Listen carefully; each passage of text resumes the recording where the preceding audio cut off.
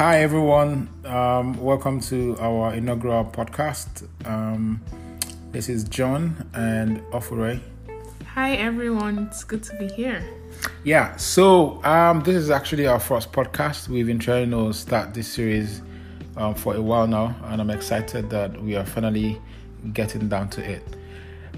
We just got married 2 months ago, and we have been having conversations in our home. And one of the burning topics has been on family culture and traditions. And we have just been talking about this topic for some days now. And we just thought this would be a very good topic to do a podcast about. Yeah. So we're going to be discussing family traditions today, as John rightly said. And my definition of tradition is just the way of life. Yeah.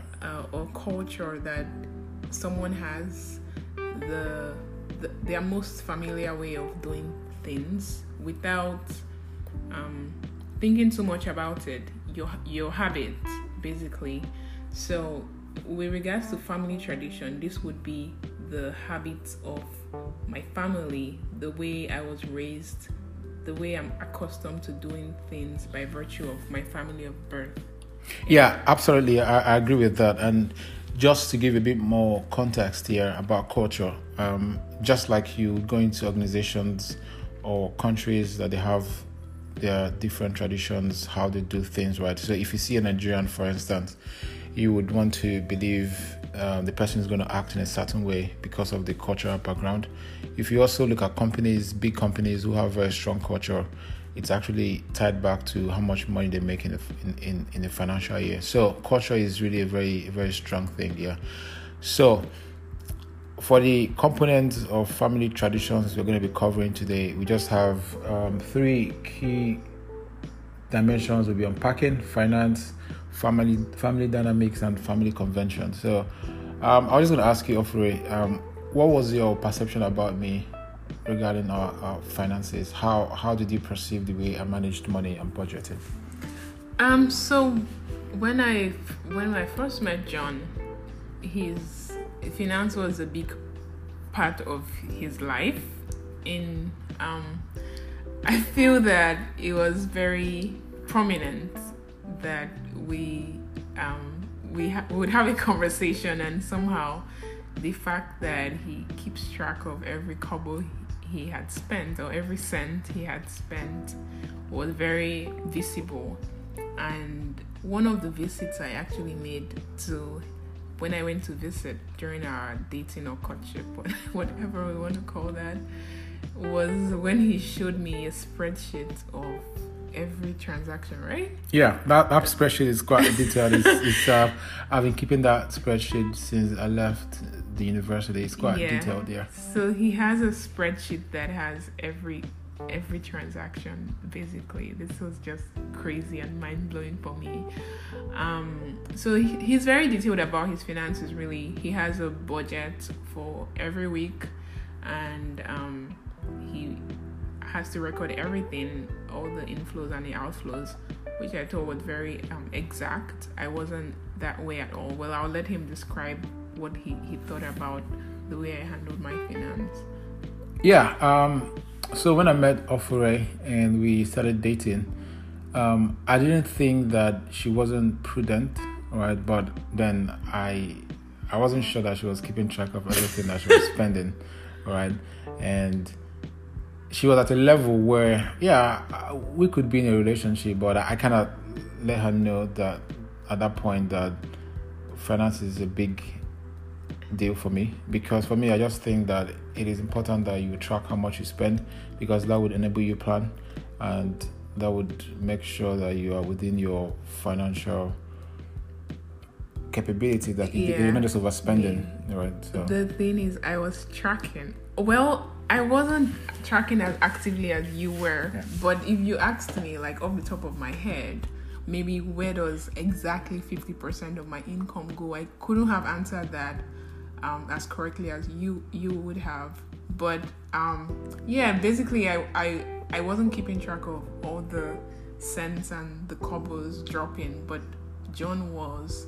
So that was very something that we had to ask ourselves, which was it going to be really, what were we going to adopt, because now he has made me, what's the new culture in his home now? Yeah, I mean, it's interesting now, like we have an app, a budget app, where we plan our budgeting every month, and Ofro is actually the one responsible for tracking all the family expenses, and it's just an exciting moment for me when she comes back from her grocery shopping or most of her shopping trips, and she's just entering the transaction details on the app, and that kind of makes me really excited, and I feel that she's got the flu now, and it's just moving, and that's really good, because now I think you're now a bit more conscious about financially aware and conscious of spending money and how much you're spending. So. And totally. And I just wanted to point out that adoption wasn't like very easy for me. Yeah. Although I'm doing it more regularly now, but it really wasn't.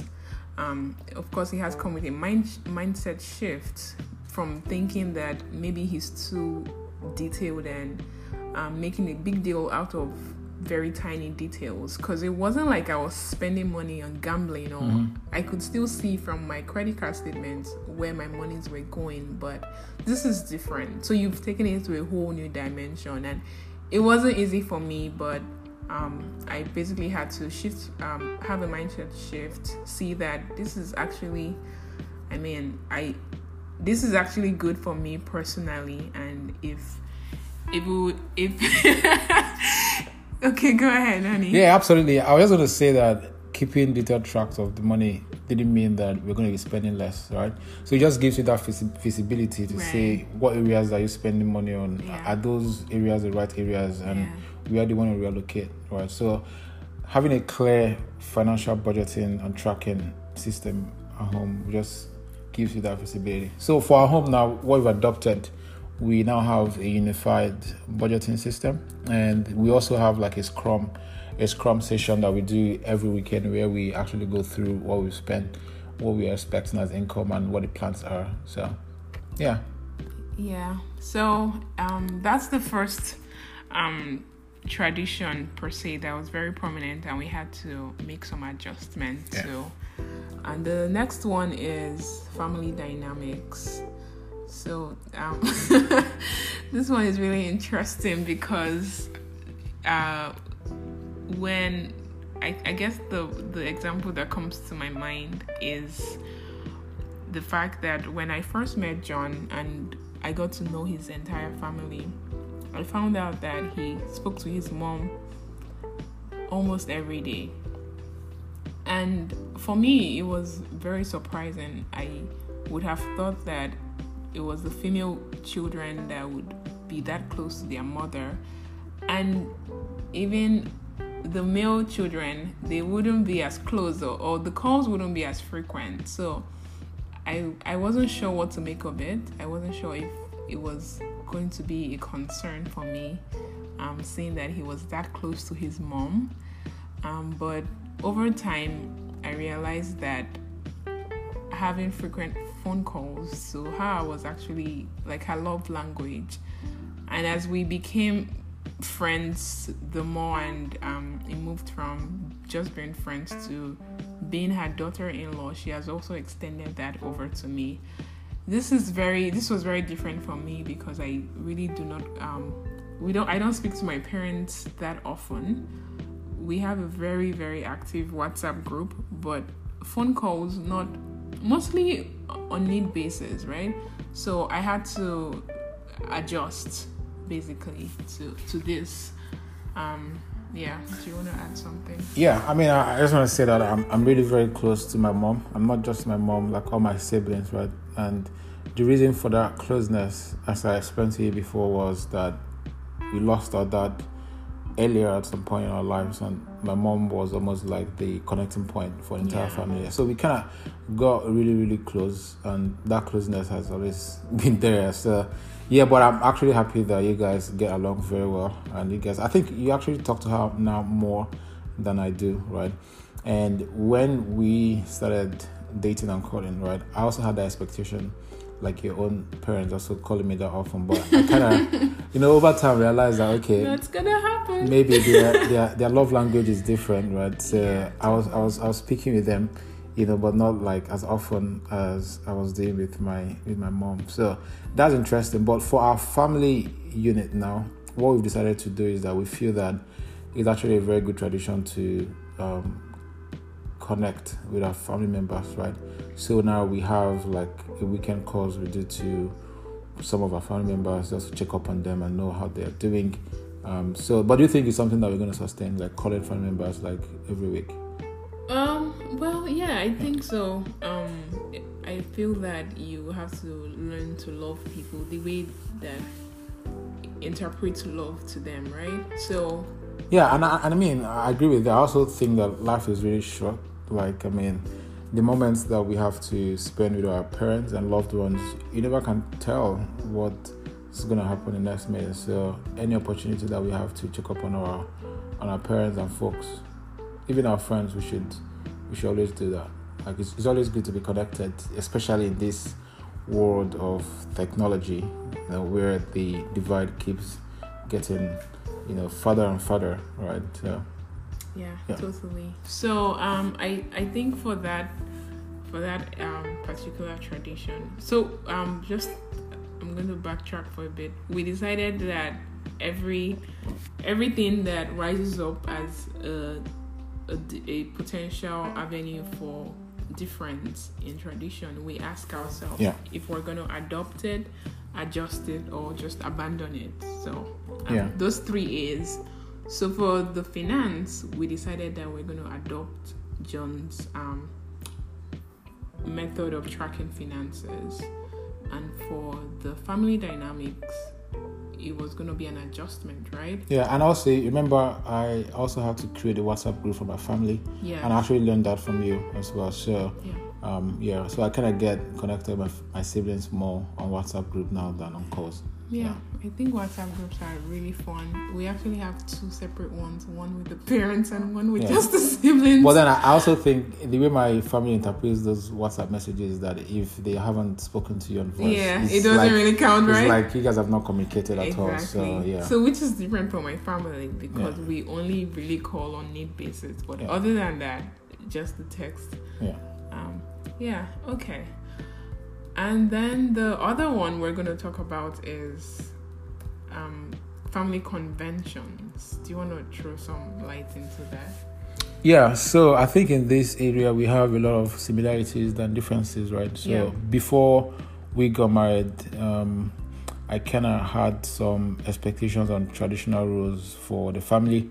I expected that there are roles that the woman would do ordinarily based on my background and how I was raised, right? And I also think you also had those expectations as well. But so far, I just want to say that the expectations that I have per how the rules in the house would go, I think those expectations have been met. Awesome. And in some instances, they have been surpassed. Oh, how about all instances? Well, yeah, mostly, mostly, yeah. So I still expect you to cook soup every day, which you do, but then it's not like every day. It's not like every day. Like, that's like my favorite food. Babe, I don't cook soup every day. You expect that there's soup in the house every day. Exactly. Not that I cook No. Of course. Not that you cook every day. Like, there's soup in the house. Like, for me, my food, like what I regard as food is soup. Like, if I don't eat that soup and eba, I'm like, okay, I'm just been, John is a typical Igbo man, so. by the way. Yeah. So as you said, we kind of have more similarities than differences in this regard. One thing though that we've been noticing, so we got all our furniture from IKEA and we had them assembled by ourselves. And I saw that when we got the IKEA box, he would just pass me the manual and be like, baby, interpret this. Where do we start? So, and then we got the board today and he's like, baby, set it up. The kind of like handy things. No. That I would expect. The thing is that you are an engineer, right? So I feel that some of those things that require your engineering skills. I'm trying to hone those skills for you so that you cannot use them more often, right? So you're being political. No, but then what happened when we got the IKEA furniture was that you were the one reading all the signs, and I was the one using my assembling them, and it was a good teamwork, right? Of course, it was. And I still think that you do an excellent job with your engineering skills. Right, but I guess what I'm trying to say is that stereotypically, I'll just think that, okay, yeah, the man will just set everything up, like set it all up. You're the man, do all the handy things. But no, that's not happening. No, it's not happening. I don't want to agree with that. I think that it's happening, but then I'm actually involving you. Okay, that's a good way to put it. I'm actually involving you so that you don't feel left out. Interesting, John. I'm not buying that, but okay. Yeah. So I guess for those conventions, there's not really much adjusting to do, but we're definitely adopting what we came with from our backgrounds into our new home. Yeah. As we try to set what's gonna be the tradition for our home. So again, the three things we run everything that comes up as a potential source of conflict is: are we adopting this? Are we going to adjust, or are we going to just abandon it? Yeah, absolutely. And I'm also going to say that it is not always stress-free. There are instances where those adjustments and those adoptions are going to come with huge amount of stress, right? Totally. But then if you have the expectations that these things are going to happen, it makes it a bit easier, to handle. Yes, definitely. Just the understanding that I've lived for over 25 years of my life with my parents. That's who I am. Yeah. Those cultures, and then it's not going to be a reasonable expectation for us to expect that all of a sudden, within a span of 2 months, everything is changed. Yeah, absolutely. And I also think that culture takes time, right? It's good, to form. Like this norming stage, there are times that there'll be conflict. But if you focus on the greater goal, which is actually the overall interest of the family, you kind of see that the journey is a bit easier. Yes, babe. And also, I think I wanted to highlight that when these differences in culture or traditions arise, that we respectfully talk about it to our partner or spouse, because for John to call his mom every day or every other day, I could have asked, why would a grown-up man do that? Or the fact that I don't speak to my parents every day, he could have said, how can a family run like that? Or how do you express love if you don't call each other every time? So, but I'm glad we didn't have to attack each other, attack the culture or question the culture in a way that is derogatory, but just recognizing that this is bound to happen, even if you're married to your twin, which I don't think you should, but there will still be differences, right? So, so respectfully speaking to that, and then asking yourself, do we want to still keep up with this culture in our new home? That's a way to move forward with differences. Yeah, that's a good point. So we have come to the end of this podcast. Yay. Thank you everyone for listening. We hope to keep this as regular as we can. Yeah. Awesome. Thanks for listening, guys. We hope to see you next time.